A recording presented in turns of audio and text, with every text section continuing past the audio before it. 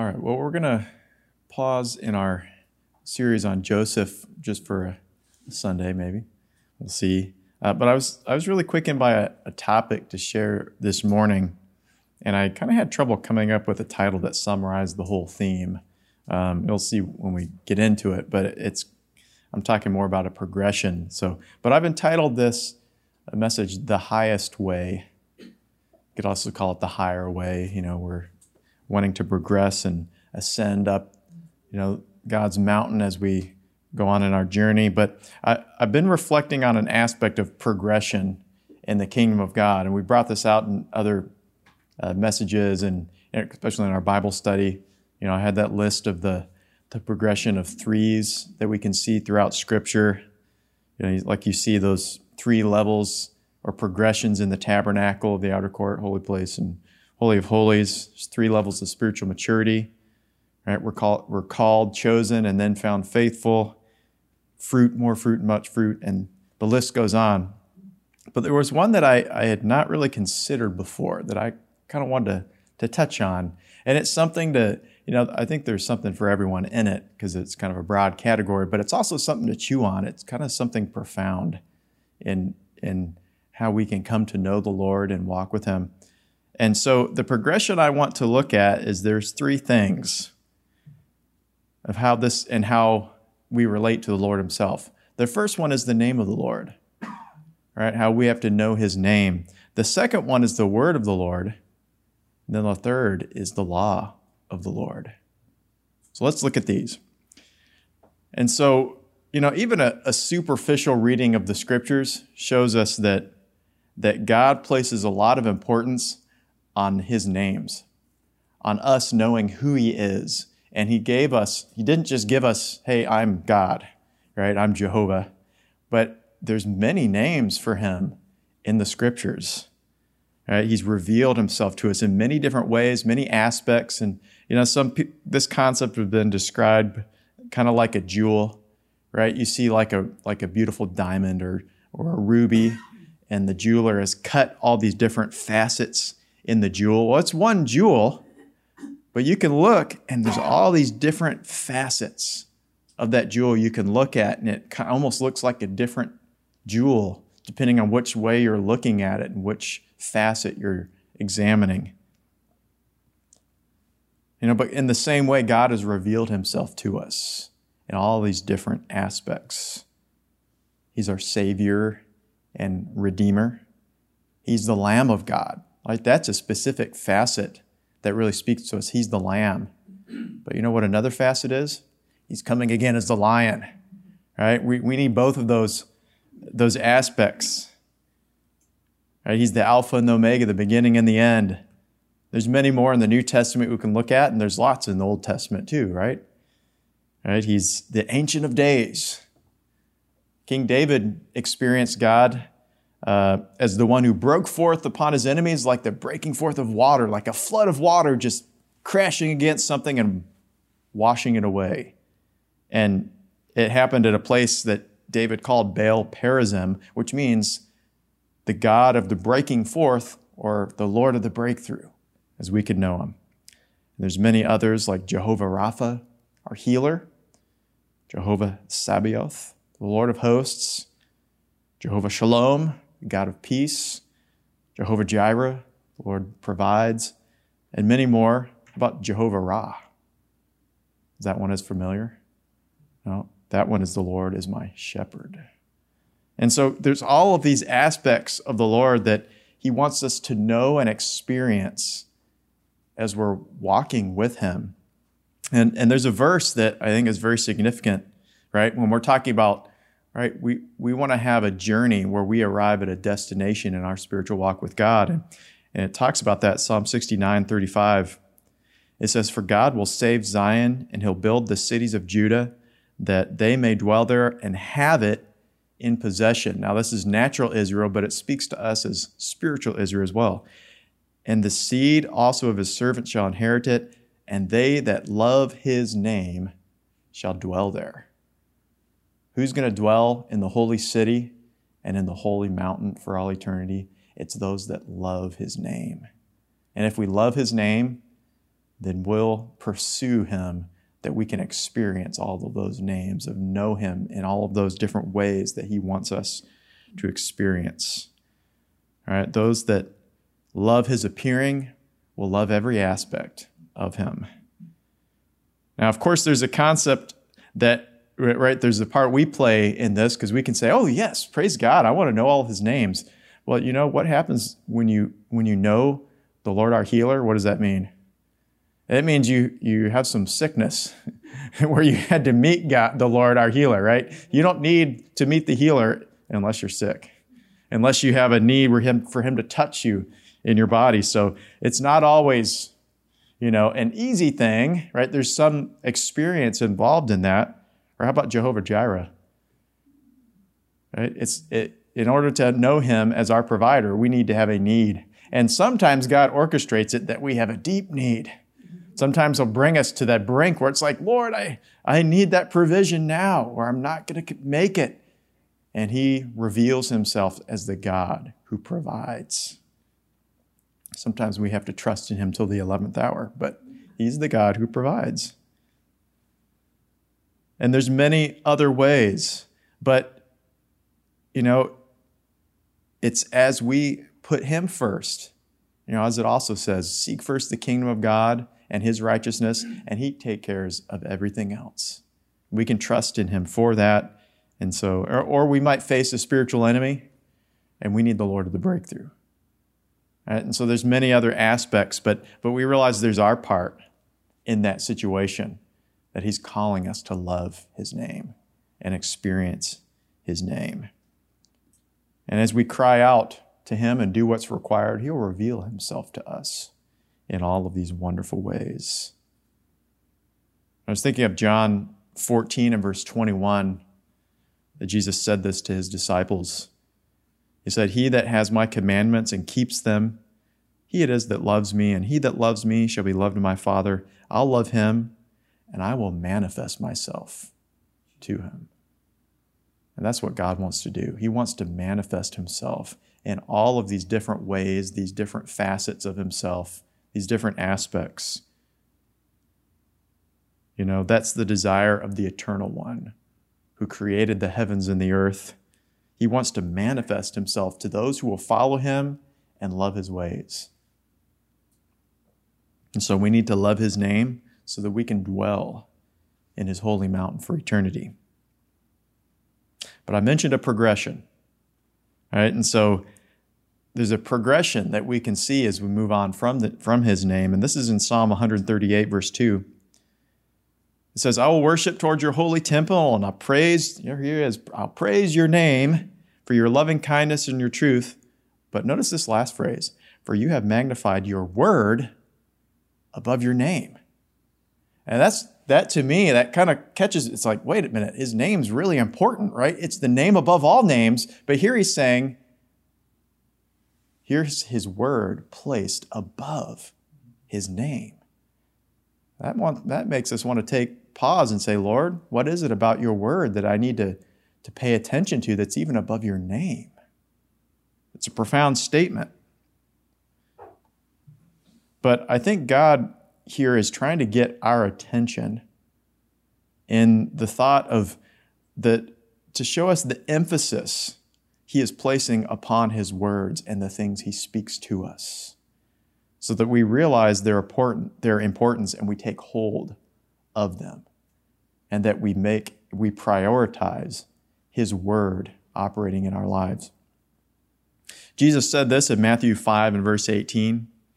He said, assuredly I say unto you, till heaven and earth passes away, one jot or one tittle will by no means pass from the law till all is fulfilled. Now I was just kind of looking those up again. The jot is actually the smallest letter in the Hebrew language, right? So if you had to see a sentence there, you'd see something that almost looks like a comma or apostrophe, but it's actually a letter. It's a jot. And, it's like a tiny stroke in the sentence. Or a tittle is actually, it's like a little emphasis mark that was placed over a word or a phrase. In English, we don't really have that, but in Spanish or French or other languages, they have these little marks that you put over the word to tell you like how to pronounce it, or, it's a different meaning, but they're tiny. And so here's the Lord saying, I'm speaking my word to my people, and every little aspect and little part of that word is going to be fulfilled. We can trust in it. We can rely upon it. His word is eternal. In fact, he said that in Matthew 24:35, heaven and earth are going to pass away, but my word, it will not pass away. And so it's his word that is eternal. Because he's eternal. And he came to us as the word of God coming down from heaven. And his word's going to be fulfilled. And, there's that concept about the word, why it's important to us, is that it's to be our life, right? It's what gives us spiritual life. We can seek to know the names of God, but, those are experiences he wants to give to us. But what do we need day by day? It's his word. That's how we live and receive life. When Jesus was in the desert for 40 days, the enemy came to test him. The enemy likes to test us, not at our strongest moments, but at our weakest, right? So there's Jesus kind of at a weak moment because he's fasted 40 days, without food or water. That's a fast. I have trouble fasting a couple meals, but here he did it for 40 days. And so the enemy comes, of course, when you're weak, stuff looks awfully good. So you can be tempted. And the enemy comes when Jesus was hungry, and so the enemy says, you're hungry, right? Look at those stones. You have the power to turn them into a nice, beautiful loaf of bread. I would be very tempted if I hadn't eaten for 40 days, if I could just say, loaf of bread, and I could start eating. But look at Jesus' reply. He said, it is written, man shall not live by bread alone, but by every word that comes, that proceeds from the mouth of God. The word of God is our life. It's our portion. And that's why, coming to his written word often is so important. It's the language that he wants to speak to us. Most of the time when he speaks to us, he'll quicken something to us from his word or a concept from his word. And it's so important that we do. And you might ask the question, how often? Right? How much do I really need the word of God to be a Christian? Well, I'll put it this way. How often do you need to eat to live? How often would you like to? Well, some of us might say, well, it's enough for me to eat once a week. Yikes. Well, but some of us, we can kind of fall into that as Christians. Like, well, if I go to church every Sunday, I'm good. But that's a starvation diet in the natural, right? But that can carry over to the spiritual. For me, I like, if I could, I'd eat more than 3 times a day, right? I try to limit myself because otherwise, get into trouble. But, we want to come to the Word. As much as we eat in the natural, we want to say, I want to eat in the spiritual. I want to meditate. I want to have my mind coming to the Word of God because that's how I get life. It's how He speaks. That's how I grow, and so forth. And so we need His Word. And that's why we want to come to church too, because, we can read it, but yet, when we come and we're hearing messages and so forth, it's almost like a concentration of the Word. A lot of study and thought is compressed into a little message or a Bible study or something, and it gives the Holy Spirit an opportunity to quicken and bring life, to bring light. And so we want to come to the Word. We have a little phrase in English anyway, where we talk about we hang on every word, right? If someone's saying something interesting, it's like you're hanging on every word. That kind of describes when Christ came into the temple and He was teaching. People hadn't heard stuff like that before, and it was like they were just hanging on his words. In fact, a lot of translations use that phrase. In the ESV, it says this in Luke 19:48. It says, but they did, background is the Pharisees. It says then the scribes were seeking to destroy him, discredit him, and so forth. But then it says, but they did not find anything they could do, for all the people were just hanging on his words. That's what we want to be like, what we need to be like. Of course, we have an enemy that's seeking to destroy us too. But what nullifies that? If we're hanging on every word. The enemy comes to steal, kill, and destroy, and tempt, and accuse, and all those things. But if we are a people who hang on every word from God, and that's where we get our life, that's where we place our expectation and our hope, that nullifies what the enemy can do. His word is sure. We can hang our eternity and our lives upon every word that he speaks. Even a single word is enough. When you're in a situation and it's like, Lord, I need to know what to do. Should I go here or go there? And sometimes you can place that little, test out like, the Lord, if you want me to go to this place, speak to me. Well, he can give a single word, go. And you can hang your eternity. You can hang your life on that word because, you are in one sense because you're saying, okay, Lord, I'm going to obey. I'm going to step out. And so we need to be people of the Word of God. And to do so, we need to develop a listening ear, a hearing ear. A verse that I pray very often, sometimes it's every day because I need that, is Isaiah 50. The prophet is, it's really Christ speaking through Isaiah. Isaiah 50 and verse 4, it says, the Lord has given me the tongue of the learned, that I should know how to speak a word in season. Now, that's not actually what I pray a lot for. It's good to be able to speak in season, and I speak in season. I try to have to speak a lot, but what I find is more important is how you do it. How does that happen? It says, he wakens me morning by morning. He awakens my ear to hear as the learned. The Lord my God has opened my ear, and I wasn't rebellious. I didn't turn away from it. And so that's prophetic of Christ. That's the relationship he had with his Father, where his ear was open to hear as the learned. And that basically means like knowledgeable, skillful, someone who's good at hearing from God. Of all the abilities that a spiritual leader can have, the one I think I respect the most is when someone can hear from God. Because it's like, all right, when I have a problem, who am I going to go to? I'm going to go to the one who can hear from God because I need an answer. But God wants to bring us into that place where we can hear and we can get words from heaven. And, maybe we won't hear divine words from heaven all the time, but he can lead us and speak to us and give us those promptings. And maybe we're in a situation where we can't, so we go to someone who can. Lord, open my ear to hear as the learned. And so his word's important. But yet there's a final progression. We'll just cover this in closing. And we have to ask ourselves, what is the word given for? What's the reason for the word?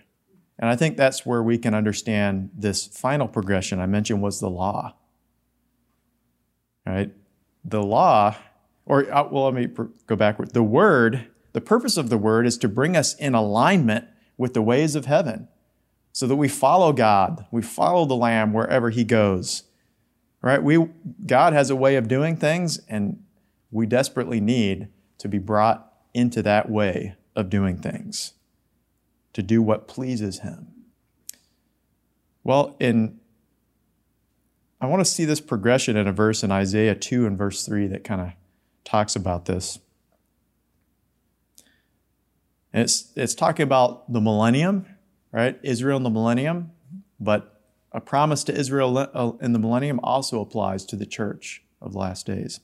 And it says this, it says, many people shall come and say, come and let us go to the mountain of the Lord, to the house of the God of Jacob. He'll teach us his ways, we'll walk in his paths, for out of Zion shall go forth the law and the word of the Lord will go from Jerusalem. Now, we have to notice something there, right? We've talked about it's subtle, but you notice a progression. There's a difference in locations. Like the Psalms talks about the progression of the locations based on the holiness of God and his presence, right? It talks about how, Israel is God's nation, but then, there's a progression to Judah, where that's the tribe that God chose to reign and to dwell. But then there's his city in Judah, which is Jerusalem. It's the holy city. But then where's the presence of God? It's on the holy mountain of Zion. But notice, where does it say? And that's kind of thought-provoking. Wait, Lord, you said your word's above your name, but you're comparing your name to Jerusalem, but then you're comparing your law to Zion. What's that about? Right? Because isn't the law like the 10 Commandments and, don't do this and do that? That can be something to chew on, right? To think about, like, the law. Why is that the highest? What does it mean for us? Because, right, isn't the law an aspect of his word? And yes, it is, right? The law is written and contained in his word. But something to understand is it's not speaking about the whole Old Testament law, right? There's certain things in the law that no longer apply. They were for a certain time, like the law of ceremony, of making sacrifices and rituals and being ceremonially clean and unclean and so forth. And the feasts, those things passed away as we entered into the age of the church. But what has not passed away is God's moral law. Right? We're still under the law. Some people will say, I'm not under the law, I'm under grace. And then you can say, well, are we still under the law of the 10 Commandments, right? Thou shalt not kill, steal, right? All of those things, commit murder, adultery, and so forth. Right? I think that makes sense. We're still under God's law. In fact, we're called to fulfill it totally, in the greatest sense. So the law is still there. And I realize this is kind of a profound and in-depth thought concerning the law, but I think there's two things we can take away from this. Is that the idea that God has a standard of right and wrong, of what matters and what does not matter. It's the standard of heaven. It's different than the standard of man and what matters to us. And that's what our whole life is, to come unto that, to align with the standard of heaven, of God's way of doing things. There's a verse that reveals the relationship Moses had compared to the relationship Israel had with God. And in Psalm 103, verse 7, it says, God made known his ways to Moses, but his acts to the children of Israel. Israel saw the power of God, and we're believing to see the power of God coming. But in a sense, that's all Israel saw. That's all they saw and all they experienced. Just the acts of God doing mighty things. But they didn't know why. At least they never came into that relationship of knowing why and knowing what he was trying to do and the lessons he was trying to teach them. Only 2 out of the generation came into that knowledge of knowing why. But Moses knew, because he had a relationship of coming into the presence of God and speaking with him and hearing his voice and learning the ways of God, and his whole life became aligned with that. He was the lawgiver, but it was because the law got written in his heart, and it wasn't on tables of stone. It was on tables of flesh. He came to understand the higher way of the law of God's kingdom. And he aligned himself with that. And that's really the second part. You could say the law, what's significant about the law? It's representing the higher law of heaven. The second part to that is we need to get our lives aligned with his law. That's the purpose that we were put on this earth. That's the opportunity and the goal we have. Align ourselves with heaven.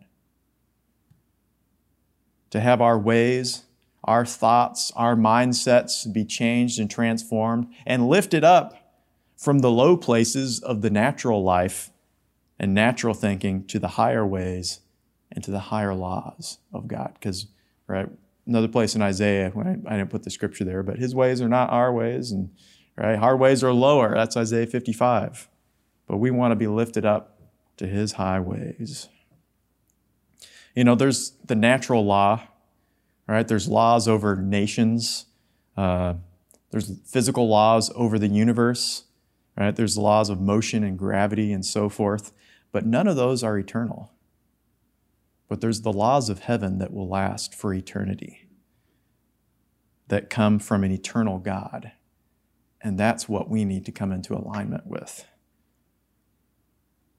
And not just that, but learn to love it. Psalm 119 and verse 16, or verse 165. Psalm 119, 165 says, "Great peace have they which love thy law, and nothing shall offend them. Nothing shall cause them to stumble." Those who love his law, there's nothing that can cause them to be pushed aside, to go out of the way. But it's because they love his law of righteousness, God's way of doing things. It's not always easy to love his law because sometimes there's a cost, of saying, well, I'm going to do this because that's what God is saying to me is important to him. And then, of course, there's people in the world saying, why are you being so hung up on that? You're legalistic. Well, if legalistic means loving God's way, okay, I'm legalistic. That's why he put us on this earth.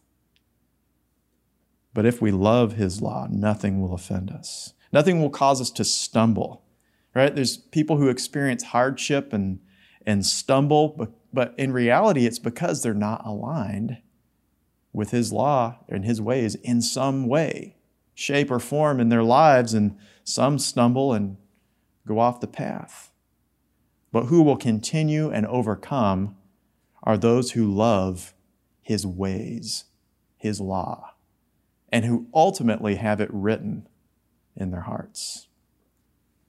And that's the ultimate culmination of our journey, right? To love his ways and his law so that it is written. Our ways have to diminish, right? Our hardness needs to be softened. No more stone, or the stony places are removed. And we start to value what God values. We love what he loves, and we hate what he hates. Man, we like to make our own laws, and sometimes we like to be a law unto ourselves, right? We don't like, don't tell me what to do. That has to be removed. Our heart has to be, Lord, please tell me what to do. I love your ways. I love your direction. We might not always feel warm and glowing inside when he tells us something hard, but when our response is, oh Lord, I love your ways. Help me to walk in them. That's what will make the difference. Man has his ways, but God has a law that's wonderful. It's a law of loving mercy, right? Loving righteousness. James talks about the royal law. That's an interesting phrase, which he says is to love one another.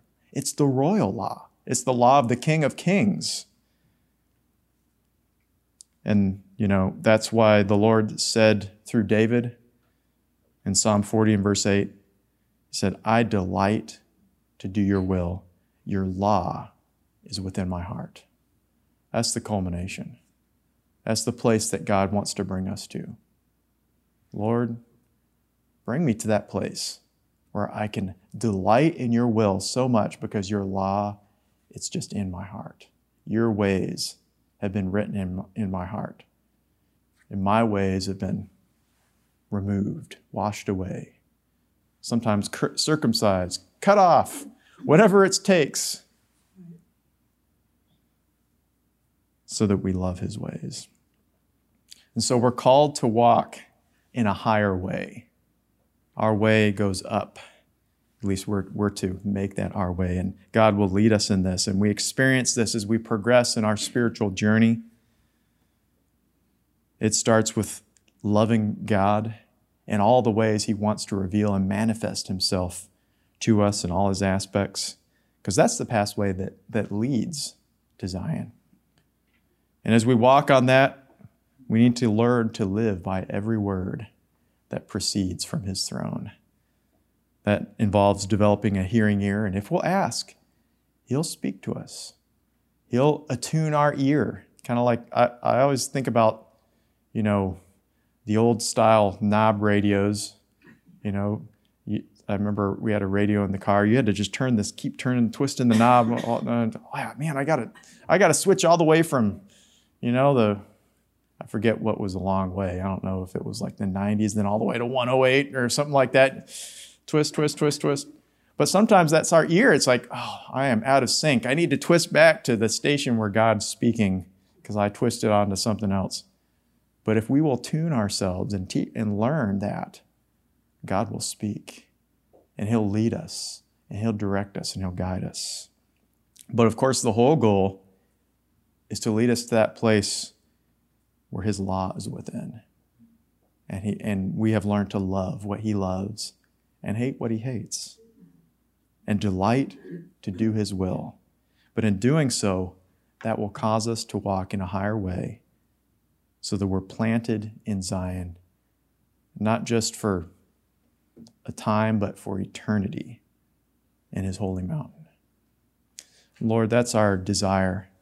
Lord, we long to be established and planted for all eternity in your holy mountain. Lord, we see in your word and we realize, Lord, there's a progression and a pathway we have to follow. And Lord, we just cry out to you, that you would help us, Lord. Lord, cause us to meet with you and know you in all of the ways you desire us to, in all of the different aspects. Lord, we love your name. Lord, show us, manifest yourself to us, God, because we want to know you. And Lord, we love your word. We just declare that, God. And Lord, we ask that you'd cause us to be people of your word, to feed upon you. And that, Lord, you would give us the ear of the learned to hear what you are saying. But Lord, we realize the whole purpose of that is to bring us to that place of loving your ways. Give us that heart. Cleanse us of hardness, Lord, that we would have a soft heart, that you could put your laws and your ways in, that we would love you, Lord, and all that you have and all that you would say is good would be our portion. God, we just thank you. We love you. We bless you in Jesus' precious name. Amen. God bless you.